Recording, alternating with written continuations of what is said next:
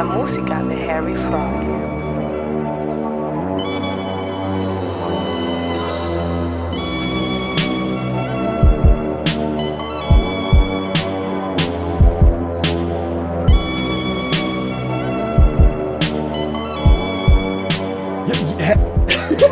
Hey, what's up?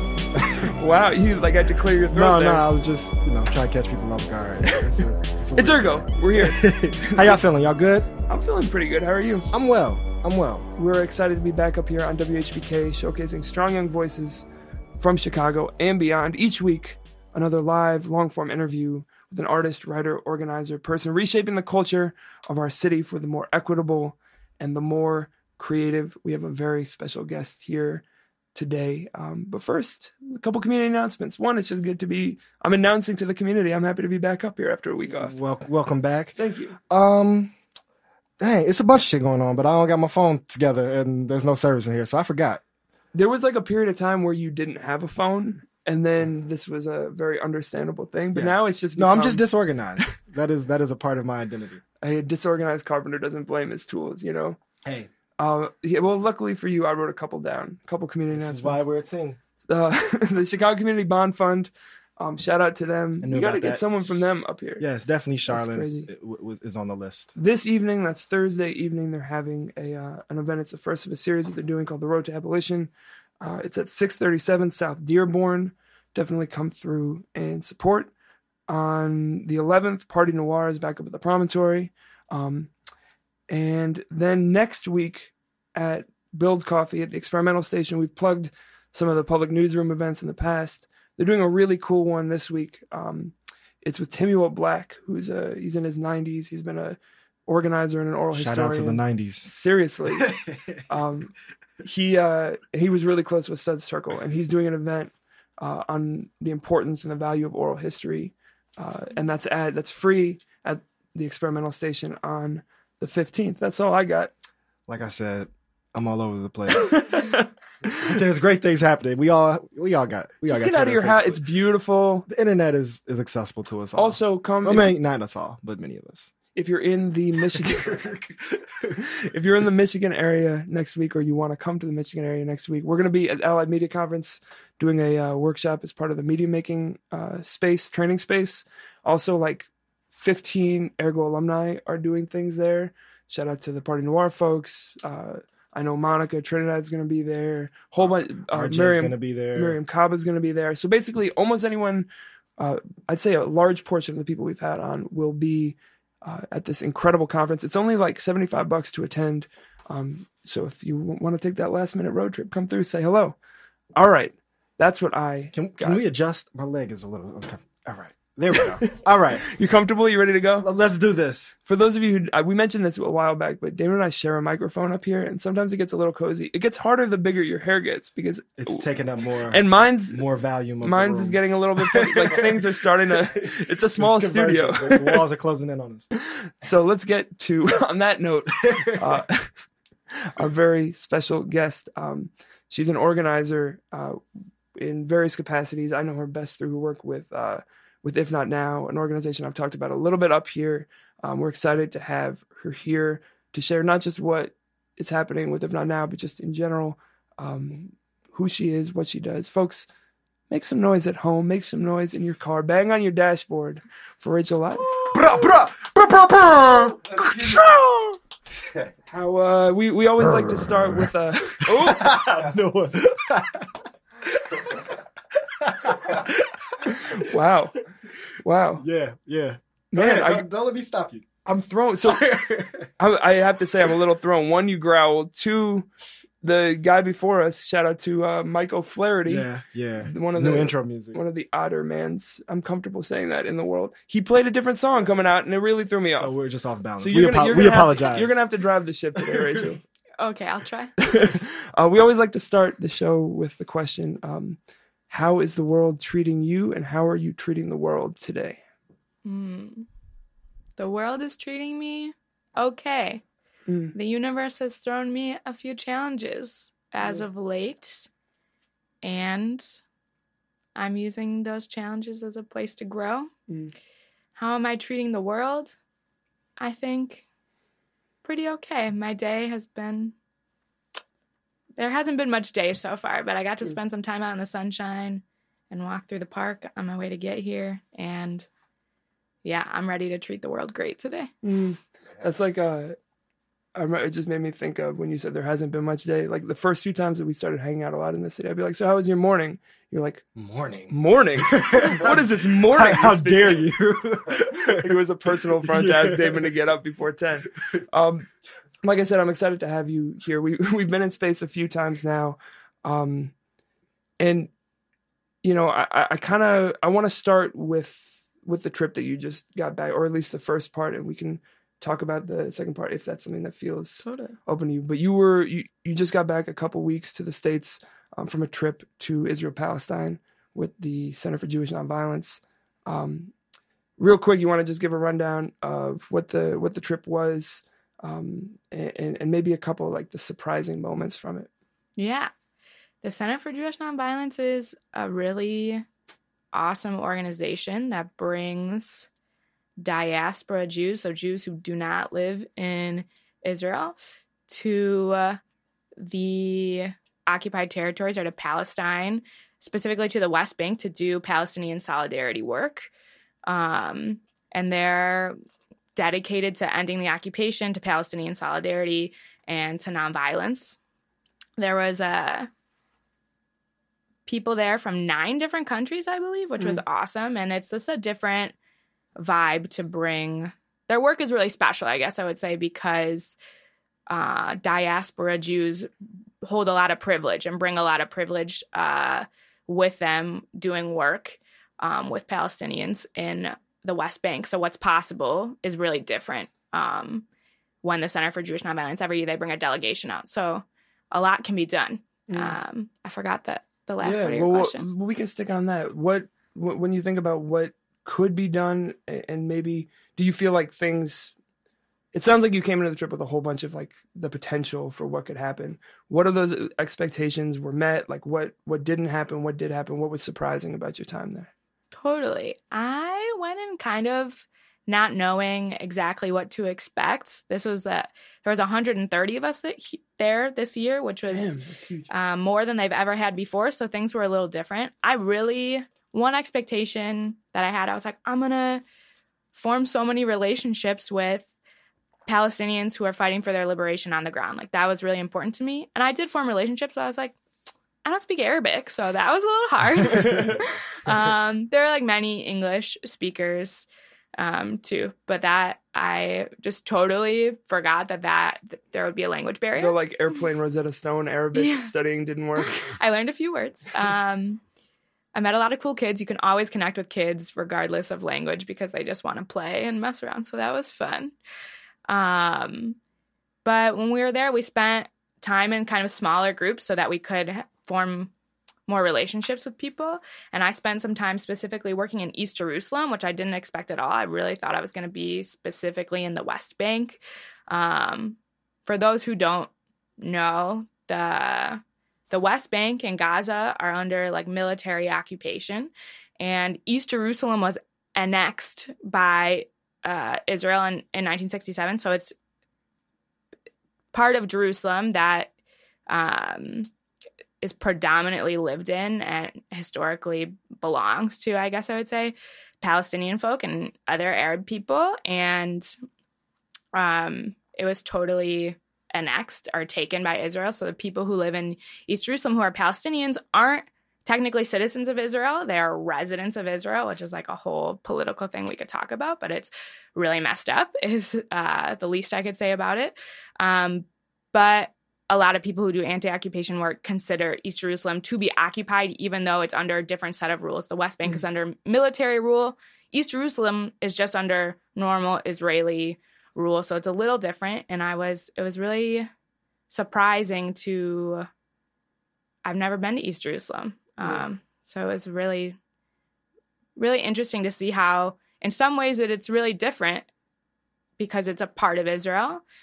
And in some ways, it's not different at all. It's just, it's still the occupation. So I want to zoom out for 1 sec and just say, like, the same way with any of the other guests that we have up here, like, we're not asking you to be an authority or an expert on anything.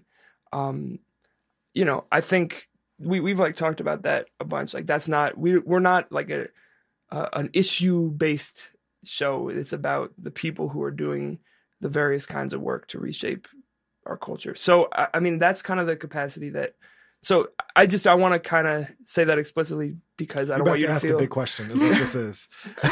No, I'm not actually, an expert. there are like the big questions and I'm going to choose not to. And I want to ask you like more about the personal of being there. Had you been, as an American, had you been to Israel before? Yeah, so I have, I'd been to Israel twice before, once on a birthright trip. I was very confused. I grew up in a really Zionist suburb of Detroit. So, and for those who don't know all about the Jewish jargon that I'm saying, Zionist as in like being pro-Israel, like Jews have right to the land of Israel. And I grew up in like a very one-sided community that wasn't very spiritual, wasn't very religious, but the way that people identified with Judaism was by supporting Israel, no matter what. And so I went to college and I got, politicized and radicalized, but I was still confused about Israel because it was I do such a shift in my brain. I had so much cognitive dissonance around the state of Israel. And so I went on Birthright being like, okay, I'll check it out. And it was a really weird experience. I was like, this is they just send you on a free trip for 10 days to Israel and they like tour you around and show you all the best and coolest parts of the state of Israel. And then they're like, when are you coming back? Are you going to move here? And it's just like, I was really shaken up by it. So you're also like, also, will you have 15 Israeli babies, please? Yeah. And they bring soldiers on your trip. They're like, have children now. Okay. Yeah. They bring soldiers and they're like, really cool. I mean, it seems militarization is gross, but like they look hot, they're like attractive Israeli soldiers, men and women and all the people. They join you on the trip, like 7 or 8 of them, like with your bus of American or Canadian, Australian, whatever kids essentially, and they like want you to procreate. Like it is very intentional. They're like, marry one of these soldiers, have babies, like Jewish continuity. So that was confusing and weird, and I really didn't like it. But I was like, wow. Much different from church trips. Yeah. It's definitely was a weird... They're like, please do not make room for Jesus. Like, get that space out of here. Get Jesus out the way. Yeah. It's definitely... That's actually it's in the Old Testament. We went back and did a couple revisions. But yeah, so you were on this trip. Yeah. So I came back feeling really funky about it. I was like, wow, on one hand, I've never been in a place that was majority Jewish, and it kind of felt nice in so many ways. Like I get how Birthright is like, it's very sneaky, because I was like, wow, this is really beautiful. Like everybody celebrates Shabbat on Friday, not everybody, but like the city shuts down on Saturday and Friday night when Shabbat is happening. And like life stops for Jewish holidays. And it was just like really cool. I was like, whoa, this place is like for me and my culture and like what my family celebrates. And I've never experienced that. But also I was like, this was really weird. I feel like they're trying to sell me Israel. They're trying to make me have Jewish babies. They're really not talking about politics when this is like a highly political, contentious space we're in. So I came back just with like a lot of questions and like a little bit of a bad taste in my mouth, even though I was like, there was a little bit of appeal. So I kind of just pushed it down, ignored it for a little bit. And then it came time to write my senior thesis in college. And I was like, I think I want to write about that Israel thing and like that brainwashing thing that happened on Birthright. The sneaky kind of politics that are going on there. So I went back to Israel, not with a Birthright trip, but on a teen trip that was run through the Detroit Jewish Federation. It was bad research. I wasn't doing, I call it light research. I was participant observing, Look, we're at Chicago. We're not Scout. Like, you don't have to forget the objectivity. You're good. I was whatever. I went and I was supposed to be doing research, but really I couldn't pay for myself to be on this trip. So I was a staff member. I snuck my way into like being a camp counselor basically for these kids. And it was in 2014. And basically we were supposed to be there for a month, and we ended up only being there for 10 days because right when we had arrived was the beginning of the 2014 Gaza war, or there was like a burst of violence that happened between Gaza and Israel.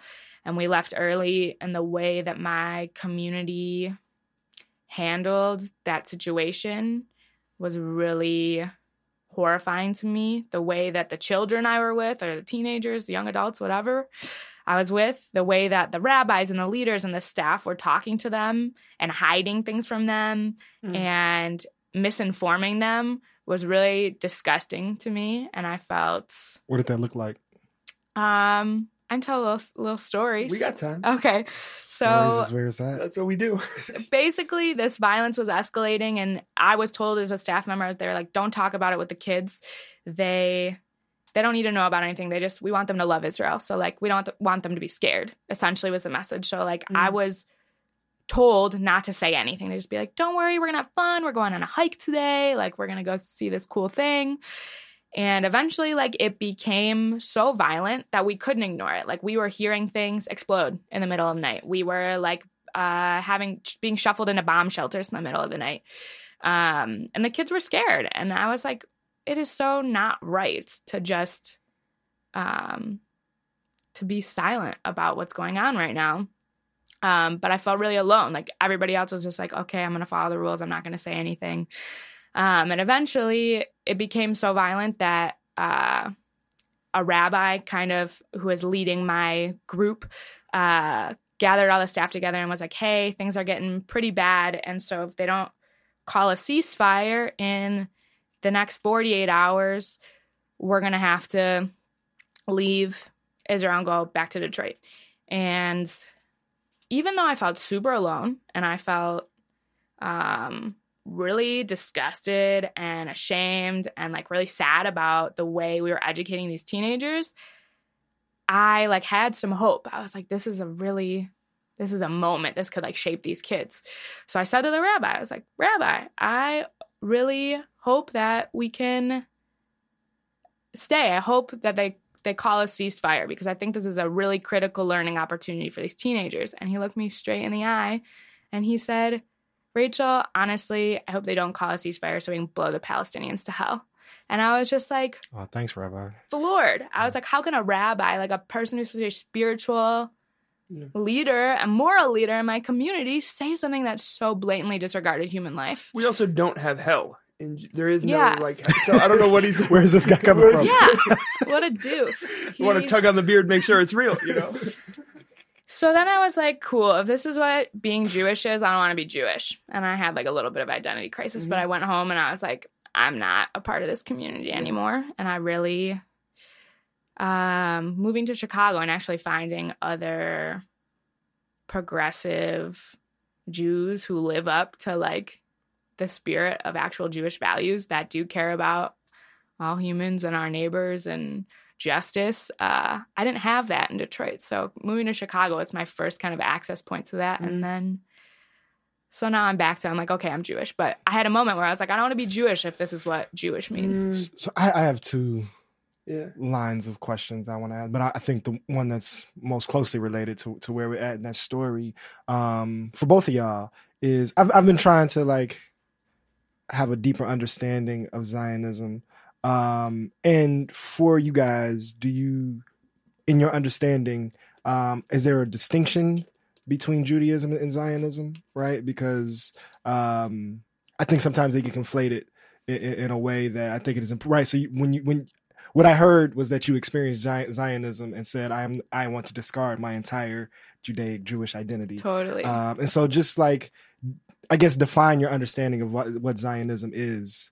Kind of from those experiences. And I think like where the moment I had where I'm like, if this is Judaism, I'm not Jewish, is I had no understanding that they are different. Judaism is a religion. It's a long, like it's been in history for a long time. It's old religion that has many beautiful parts and some not so beautiful parts. Obviously, it's old.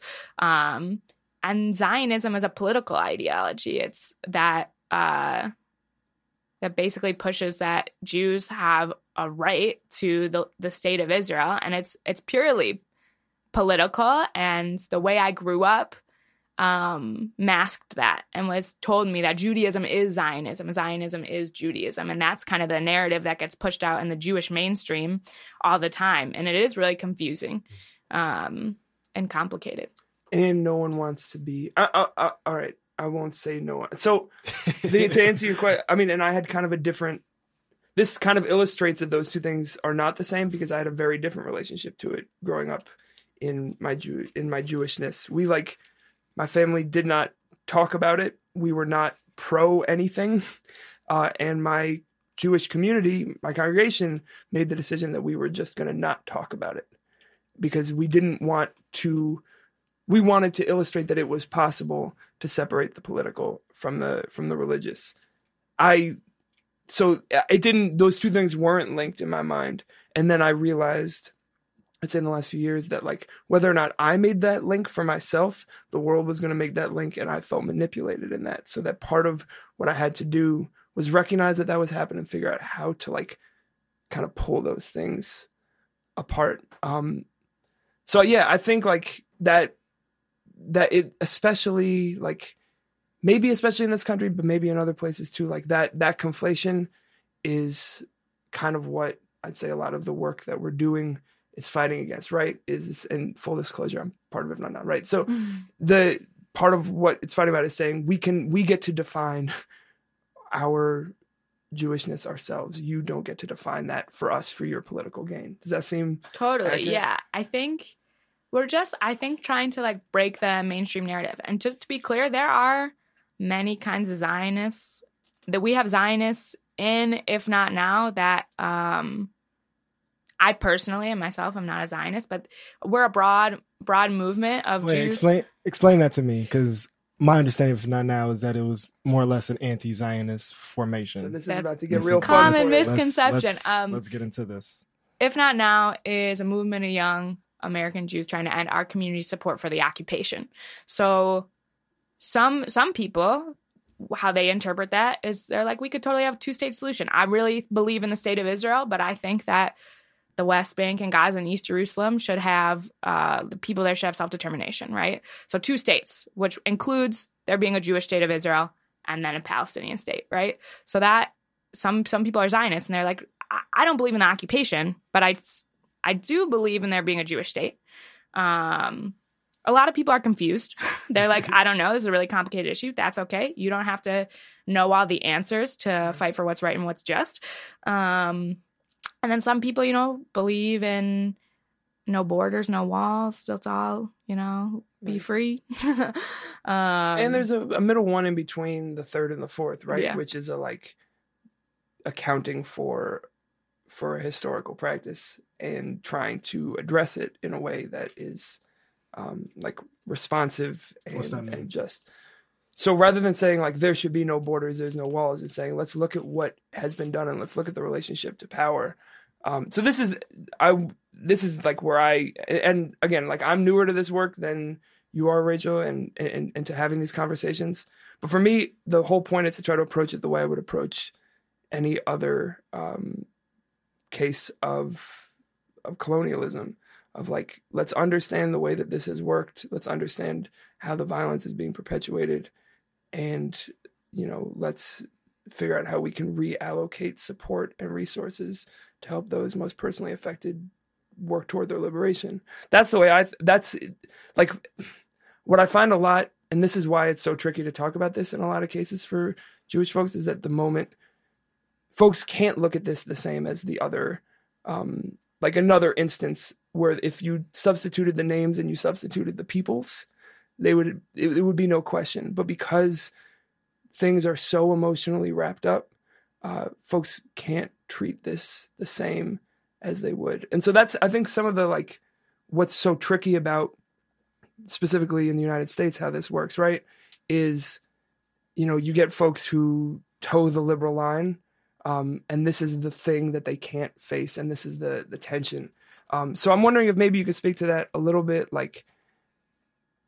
what basically not just what the goal is, but I can't deal with when people are hypocrites about stuff. Mm-hmm. And that's, we say everyone's projecting all the time. That's me projecting onto other folks that I don't want to be a hypocrite. But for you, like, is that a driving force as you see folks like saying one thing about the world and then being like, but except for this thing that personally I'm benefiting from, or I think I'm benefiting from? Totally. I don't know if it drives me, but it's definitely a part of what we're doing. Part of the way our movement works is we're trying to polarize the community. Are you on the side of freedom and dignity for all, or are you not? Basically, it's really hard to choose, right? But there's well, it doesn't sound when you frame it that way, but like there's a lot of times where folks are like, I'm on the side of freedom and dignity for me. Yeah, no, seriously, that's very real. I think that's like a good answer, but that's an answer that people will continue to give you. And that's the way why the framing of the question is so important, because it forces people to say that. Like, we're like, answer the question, and sometimes people say I'm for freedom and dignity for me, which is very telling, right? Or my tribe, my people. We saw with the election, with Trump in office, that we actually were able to catch a lot of people in their hypocrisy, and that a lot of, Trump was the pro-Israel candidate, and there are, Jews are in the United States are a really big political force, usually in the Democratic Party arena, the very Hillary Clinton-esque arena. And people had to confront that, this pro-Israel, right-wing, white supremacist attitude that Trump is pushing into the American consciousness, or elevating in the American consciousness, is the same right-wing, white supremacist, radical bullshit, to be frank, that is being pushed in Israel, and that drives the occupation. And people had to confront that, and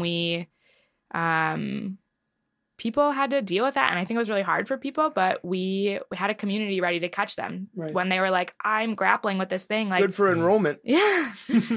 We blew up. And we're not that big still, but it was a moment of a lot of people coming to us for the answer. Like, I don't know a lot about Israel. I've been ignoring it. It's too complex. I grew up and I only knew this one narrative. I'm really interested in exploring.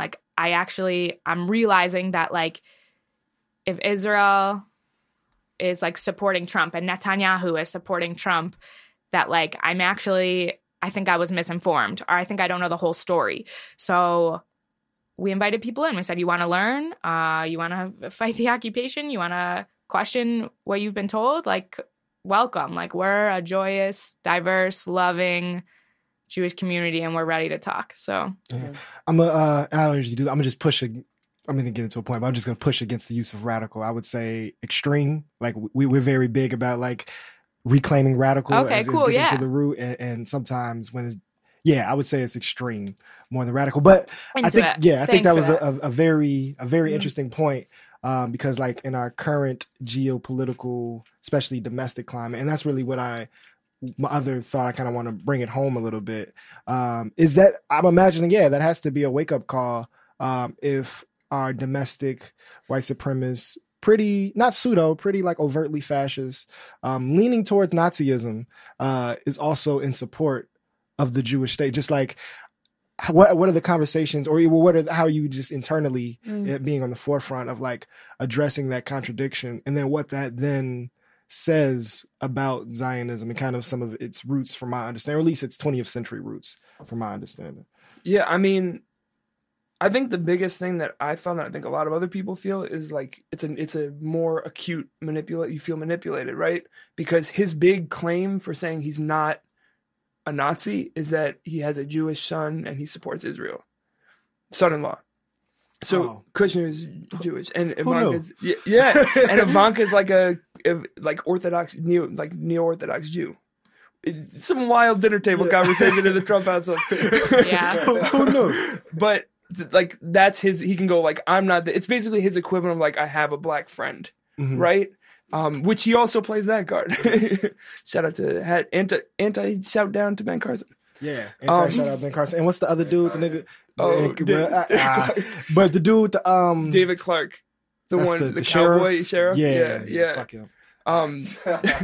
But basically he like that's his. So basically, what I kept feeling was like I don't want to be his excuse for why. So if the whole idea is that we can make that claim invalid, and by saying, "Oh, we don't want that," we're not asking. You're not doing this in our name. Then they have to. Then that like that claim gets erased. Basically, that's kind of the hope. I think that's for me where it is. How about for you? Yeah, I think we're like I would love to bring it. CJNV, or the Center for Jewish Nonviolence trip that I was just on. The whole kind of tagline this year, and maybe every year, I'm not sure, is occupation is not our Judaism. It's like kind of taking, like what you're saying, not letting the people speak in our name. Like people like to paint the Jewish people, especially American Jewish people, as a monolith. So like Trump saying like, yeah, I have one Jewish dude or two, whatever, and my converted daughter. So, like, yeah, I'm cool with Jews, as if all Jews were the same thing and believed the same thing. Does this sound like a familiar tactic to you, David? Yes, indeed. Yeah, so that's exactly it. We're trying to break that narrative or show that the Jewish community is really diverse. I want to ask one question more about the trip before we move on to other stuff. So, I had the opportunity, I applied for it, and I was waitlisted and then got it and decided not to go. For a whole bunch of reasons, but one of them related specifically to the question you just asked, which was like, I didn't know, and you know, I'm a little weird about saying this, but like, I didn't know, I didn't want to be on all of the watch lists, right? Like this was 3 months after the inauguration, and I didn't want to bring those eyes back to the work I was doing here, though I talk on the radio, so that kind of counteracts that. Those are ears, though. True. Yeah. They don't know what I look like in these streets, but that was part of it was, just not knowing in this political moment. Did it make you want to go on this trip more, or did it give you some like misgivings knowing that like where the center was and where the boot was coming down was going to change in relation and is changing in relation to American relationship to this work? I don't know if I'm quite following your question. So basically, like, did the fact that like we now have someone pursuing fascism in the White House make you want to go on this trip more, or make you more apprehensive about being part of this? Or neither? Yeah, I think it's hard to like now articulate like the Trump moment because we're like swimming in it. Mm-hmm. But yeah, it definitely is a motivating factor for me wanting to go. Honestly, like when I was there, and we were doing direct action, and I had to be like face to face. Like I could feel the breath of like Israeli military on my face. Like I was like, this is what like an authoritarian fascist regime looks like. And like, are we that far away in the United States? So it was very much like, and they don't have any mints either. The breath is terrible. Yes, awful desert dust. Dry mouth. Nah. So I mean, it's a whole different ballgame. It's a whole different part of the world, different politics going on. I'm not going to say like that's exactly what's going to happen in the United States. It's not. But it was really amazing to meet Israelis and Palestinians both who are fighting the status quo in Israel and fighting the occupation and fighting the authoritarian powers that be in Israel, and how there's so much more that they have to consider and put up with. And it really just like got me into a headspace that I was like, you know what, things could get a lot worse in the United States, but we still have the power. Like these people, despite all of these roadblocks that are put up, despite like their privacy being breached, and like there's so much security and people listening in your phone calls, and it's like really hard to like plan anything there because you have to like take all the phones out of the room and close all the doors, and someone's still probably listening. Even though there's that much surveillance, they're still fighting and going. So it gave me a lot of hope actually being there that like it can still be done. So go ahead. I was going to say, and then coming back, this week or so, did it shift the experience of the trip? Did it shift any of how you're viewing the city here? That's a really good question. I haven't had so much time to process. And I actually was in Detroit before I came back to Chicago. Yeah. So I'm just back this week, and it just it actually made me think a lot about all justice work in Chicago that I know about, I'm involved in. I have friends who do it, whatever. Just about how people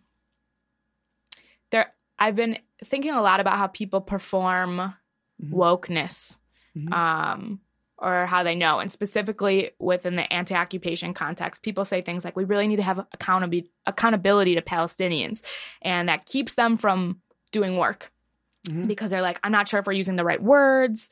I'm not sure if we're doing the right thing. We really need to just be accountable to our Palestinian partners. And what I realized when I was in Palestine is that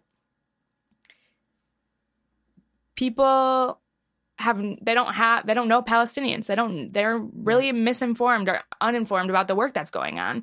And their inaction, because they're not sure if they're using the right word or if they're being super politically correct, they're not the ones who are going to be harmed because of their inaction. Actually, it's just Palestinian people who are living in the occupied territories, living in the West Bank and Gaza and East Jerusalem, who are harmed by people getting caught up in political correctness. So I've been thinking about this a lot because I saw people get harmed in really real ways when I was there. And I was like, I can't believe people are getting stuck in being the most woke, are performing their wokeness, that they can't act because when we don't act, it's no big deal for us, for the most part. And I've been thinking about this in all sorts of contexts, just seeing social media and activist spaces and organizing spaces in communities that I'm a part of that it's really getting to me lately, that I cannot deal with this performativity of being woke or the most politically correct, because that is just not getting us anywhere. It's just corny. But yeah, I think I want to follow up on Kiss's question, because this has been kind of, even outside of this space and this specific conversation, something I'm trying to be able to articulate more as I'm seeing this very important push from the American, mostly young Jewish community starting to address and have this dialogue about Palestine. But I guess my push, I was talking to Helen about this too. Ellen. Ellen. Shout out to Ellen Grabman. Shout out Ellen. Yeah, that's the homie. I'm not editing out that H though. Sometimes I do it. I do that every time. I'm sorry, Ellen. At least you didn't say Helen. but there's a loving challenge, because some of the framework feels very much externalized. And so I'm just curious how that conversation is starting to affect the relationship to home, meaning here in the United States, right? So I think Kiss did a good job of pointing out just the structural parallels of authority and, colonial domination and oppression. But even on a more concrete level, right? I've been face to face with Chicago police officers that were trained by the Israeli army. I've had friends from Ferguson send me pictures of tear gas canisters that have Israeli writing on it. And then even beyond the direct physical, physical militarization, right? But on the political economy, right? As it was articulated in this conversation, that Zionism has kind of consumed the American political Jewish community. Where is the conversation, or is there a conversation starting to have in terms of anti-Blackness or white supremacy in the American context, specifically if we want to just talk about the Democratic Party? It's very easy to go to the Trump supporter as this idea of expanding these policies abroad, but where are you with the intersection of how specifically anti-Blackness, but all white supremacy in America is operating directly in relationship to Zionism, and how Zionism has been an active participant in local communities? Totally. Wow, that is a great question. I think the thing that comes up for me the most when I'm thinking about like Zionism and anti-Blackness and all, you know, lots of intersection of different kinds of oppression is that Zionism paints this monolithic view of the Jewish experience of like Jews lived in Eastern Europe. They went through the Holocaust. Some moved all over the world. They're considered white. Some moved to Israel. That's why we have to defend Israel at all costs, because like there might be another genocide. And like actually Jewish people are extremely diverse. Like those Jews who are living in Eastern Europe who largely or they weren't the only people affected by the Holocaust or discriminated against, but they're largely considered white now, and they're called Ashkenazi Jews or whatever. But there's also Jews who were in Spain and Greece, Sephardi Jews and Mizrahi Jews who were in parts of Africa and, you know, the Arab world. And the Zionism that tells the world that Jews are Holocaust Jews. Like we're all living in Eastern Europe and then we moved to Israel and the United States or wherever, and we're all white now. And, you know, the Zionist narrative erases the fact that we Jews, like the coolest part about Judaism to me is that like the diaspora part, that we have thrived and existed in so many different parts of the world and developed so many different kinds of cultures. There are Black Jews, there's Arab Jews, there's, you know, all different. Literally everywhere. There's Indian Jews, they're everywhere. And this like Zionism erases that diversity, and it has actually through If Not Now, I grew up in a really monolithic Jewish community that was working to erase like diverse Jewish identity, and I've met like Jews of color and Mizrahi Jews and Sephardi Jews and all different sorts of Jews through the If Not Now community who have told me how hard it has been to grow up in the United States where this monolith is being painted and their identities being erased. And like when things like the Black Lives Matter platform came out and the large Jewish community was like, it said something about genocide and something about apartheid and something about Israel, like literally 3 or 4 words. In the whole thing. In the whole platform, we are no longer supporting Black Lives Matter. Like the Jewish community, our institutions aren't supporting it. And If Not Now and other progressive groups were like, yo, there are Black Jews. Like, we need to stand with Black Lives Matter. This is our community in a way. Like, this is a part of our community. We're not just like so many other identities within the Jewish community get erased and pushed out. And I think that that's something I didn't know about growing up, you know, and that there was diverse Jewish community, and something that's really important, and something that's really important to our movement. It's that, yeah, we're working to end the occupation, but also we're like working to end this monolithic idea of the Jewish people, because our own people, queer Jews, Black Jews, Arab Jews, are getting erased in the process of upholding the occupation. And that's sucks. Yeah, no, I think it's harmful. That makes a lot of sense. And to add another layer to it, it's not just the ways that the state's propped up, but it's also and we've talked about this a little bit, it's the compromise that I think like as a group Jews made in the mid 20th century to be enfranchised, right? So like the compromise of saying we'll participate in the enfranchisement and privileges and be the subjugators of the violence of being white, whilst that choice is one that comes from a desire to like have like, I understand this has been a new thing for me in all these conversations. I'm going to zoom back a sec. Like for the first time, I understand like on an emotional level, like why someone would want their own space to feel safe. I think like anyone who has been pursued and has felt like they don't have a space to feel safe would desire that, right? So when it can live in the theory and when it can live in this big idea, it's a hard thing to get someone to say this like deep desire to have a place to feel safe. We're asking you to give that up. More helpful is something that you said to me, which is that the idea of like safety is an illusion. Can you talk about like what you mean? Yeah, safety is also violent, right? Like, and it clicked for me twice, like definitely in relation to policing. So one, the reason when I realized we are never safe, just like that is not a reality of human or any lived existence, was when we were, protesting Laquan and like surrounded by the Chicago Police Department.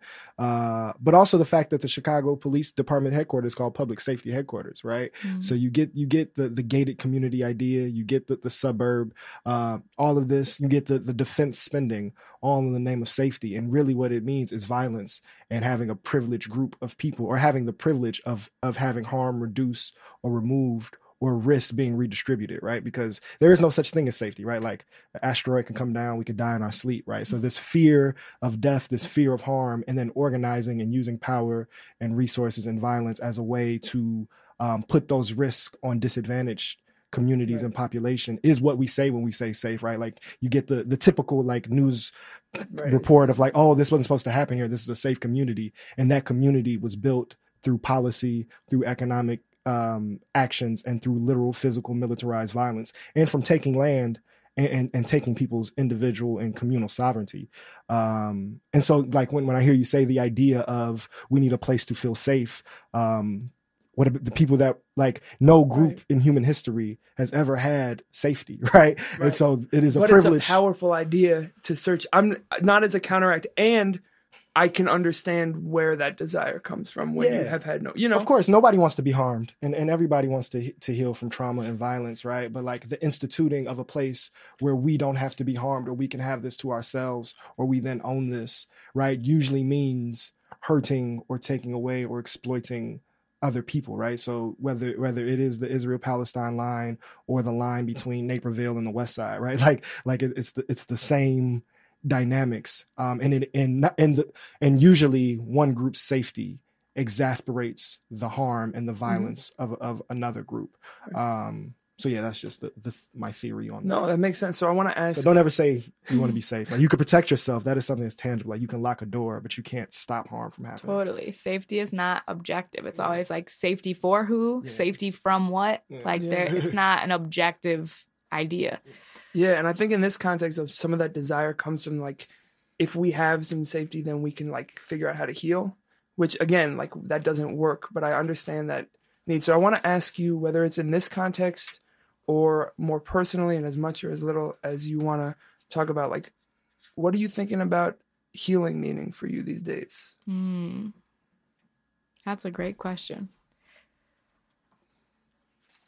It's like a little bit of a hard question. Yeah. Healing, I think. And it's okay. Again, you don't have to be the expert on this one. Totally. Either. Definitely not an expert. We're always in the process of healing in some way, huh? Yeah, I think for me, it's been a lot of engaging with challenges. I think like for me, when I was like, this is what Jewish is, I'm not being Jewish, I totally like abandoned my identity and my community. And that was extremely painful. But then I closed the book and I moved to Chicago. Right. And it's been really painful to engage in this work, and also extremely healing to engage in this work, to know that like to like have a new understanding of like how anti-Jewishness or anti-Semitism works, and know that like I have experienced oppression in weird ways that are really different from other people as a Jew, and that I'm allowed to own that has been like a really hard thing to challenge what I knew and how oppression works and how the world works, and to really like dig deep and know that like there are many truths at play, right? And like to get in really long fights with my grandmother, who is like my favorite person in the world, where she's like, you don't understand how I grew up and how my family like I barely escaped Eastern Europe. Their villages were getting lit on fire, and every day I walked to school, I got beat up. And she was like, you have no idea what Jewish trauma is. And for me to be like, I don't know firsthand, and I'm really trying to hear you, Grandma, but like I love you and I hear you, and that was wrong, but it doesn't make the occupation right. And having those conversations and not being heard sometimes, or like trying to hear my grandma, really painful, but really like allowing me to access like a more true self, I think has been part of the way I've been healing. But for me, it's like you got to jump into the fire. I don't know. That's not a good metaphor. You just for me, it's like letting myself be vulnerable and letting myself like kind of push into those challenging spaces.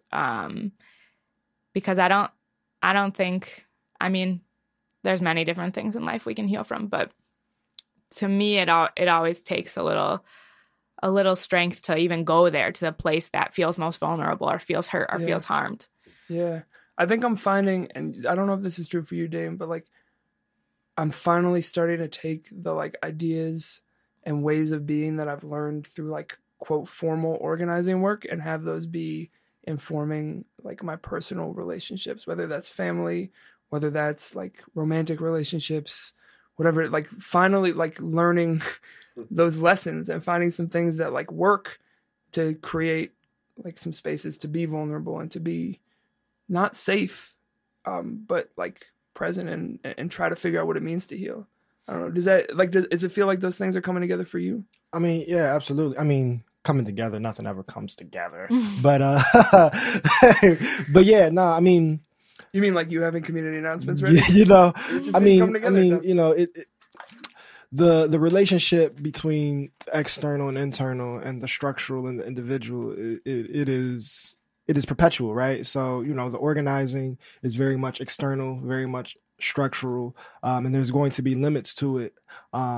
If your internal and your individual is not in a proper or healthy or harmonious relationship with it. So yeah, like realizing that, trying to organize people, and I have my own schedule together, right? So to put agenda together for 30 people, when I have not scheduled my day right, is a contradiction that will greatly limit not only the work, but then my own well-being, right? Or trying to build relationships or talk about family and healing and community and having space for dialogue when sometimes it's hard to have, you know, a substantive conversation with my own mother, right? Like the contradiction of it is much more stark. And addressing it with intentionality is coming out, right? So like it's taken a year or two to kind of like see it or be able to name it, and definitely the work has given me more language and more framework, but it's just getting to the point of it being observable. I was like, oh shit, no wonder I've been tweaking this, because like I didn't schedule this. You know what I'm saying? Like, in order to get people to show up, you have to schedule it. In order for myself to show up for myself, I have to schedule it. And so that's just like one example that definitely is spilling over. So I want to take it to some of the framework for the If Not Now stuff before we get out of here. How are you feeling? Are you feeling, as you've now been there and are back, like the framework that has been created there that we are participating in, does it feel limiting? Does it still feel exciting? Or is it frustrating? Is it all of the above? I think something I learned when I was there is that a huge part of the work of the Center for Jewish Nonviolence, for our partner organizations, Palestinian organizations and Israeli organizations working, is that they're like, you need to come back to Palestine and to the West Bank. You need to bring people here. You need to share our stories, because largely like we get blocked out of the media. And like people just don't know what's going on. And of course, when I was there, I was like, I need to stay. They need the movement in Israel with like Israelis and Jewish Israelis fighting to end the occupation is very small. And I was like, I need to stay. They need more of us. And I was told many times, I had that inclination, and then told many times that it's like, actually, there's a huge work to be done in the diaspora communities, especially in the American Jewish community, to end support. There's so much money that comes from the Jewish community, from the American government, from, lobbying and all these things, military, and you have more power there than you do here. Like Israelis you are not an Israeli. So like you don't actually have, no one cares about what your opinion is here that much. They're like, you're a privileged American Jew. You don't know what it's like. And they're like, you don't need to stay here. Like, it's good that you're here. Please come back. Please like keep joining us and fighting for liberation, and bring people with you and tell our stories. But you need to go back, and you need to end Jewish American support for the occupation. So part of me is like, I do feel responsibility and the importance of returning again to the West Bank and to East Jerusalem and to do the work there. But I feel more grounded than ever than I do in my work here, because there is a lot of work to be done. Word. So I think on that note, we should go to a very important game, which I mentioned to you before. I think this is, you want to take the reins on it this no, time? I think this is your domain. So yes, this is the most important work that we do here. So we've talked about global oppressive systems, but let's get to the nitty gritty. So we talked about accountability, which is, a core tenet of not only Ergo, but the general community we participate in. And so there's one sector of the world that I feel has run amok, and the time has come, as long as I have breath in my body, to hold them accountable. And that group is R&B singers. So every week we try our best to have each guest start beef with an R&B singer and then tell us why. So this is between any era of R&B from Motown on down. Who you got beef with? Yeah, I mentioned to Daniel earlier that I'm not the most musically or pop culturally You're not R&B versed? Is that what you're saying? I mean, I really enjoy R&B, but I'm like so not up to date. You said R. Kelly, and I cannot get that out of my head, but I'm really struggling. We no longer accept that answer. No, it's too easy. That's why the game exists. Though I will say on last week's, the one that I recorded when I was home, I thought that my friend Zoran did something really important, which he said, it's not just that he's taking, he wants to be to R. Kelly as Hannibal Buress was to Bill Cosby. Like he wants to be, I accepted that answer. Yeah. I feel like people have beat him to that though. But he's still out here cooking. Yeah, he is still cooking. Who is this? R. Kelly. Oh. Yeah. Got we can explain that, but I want to make sure we get you. You're not off the hook. I'm really struggling. We can expand it. Let's say we can expand it to another genre. Let's say, who are you? We gotta have some beef though. Some sort of singer, or we were talking about podcasts before. You want to start beef with an NPR podcast? Ooh. We're getting really wide. Any singer, any just pop culture. We just need some beef. We need the beef. This is the beef last year. I need. Okay, I don't. Maybe I'm really nervous to say what I'm going to say because I don't. Like I said, I'm not very well informed. You're okay. But I'm really not into Drake. I don't know if this is like a popular. That is certainly a safe space. You just made a new friend. Oh, great! Wow, I like and just like there's so much hype around Drake, and I'm like, I just find it. I get it. It's like catchy pop music. But it's not doing it for you. But no, and I'm not into the vocals, the whole like Drake sound, just not into in general. I used to watch Degrassi back in the day. I'm down with that Drake, who is like starring on Canadian Degrassi when I was like 12. Maybe. I don't really know. To be Drake then, you'd have to be Drake now. On that note, we're about to get out of here. Where can folks find out more about If Not Now? Where can they hit you with the Young Twitter follow, all those types of things? Yeah, you can check us out and get connected to all our social media through our website, which is ifnotnowmovement.org. And how about you personally, if they like your thoughts, which I think they will? You can follow me on Facebook, Rachel Leiter. I sometimes tweet, but not really. I have an Instagram. You should just follow ifnotnowmovement.org. That's my thoughts go through that social media. Makes sense. You should follow us as well at Ergo Radio. Yeah. I'm at Ergo Daniel. I'm Damon_AF. And we have 9 seconds left. I think that's it. That's all we got. It's been a pleasure.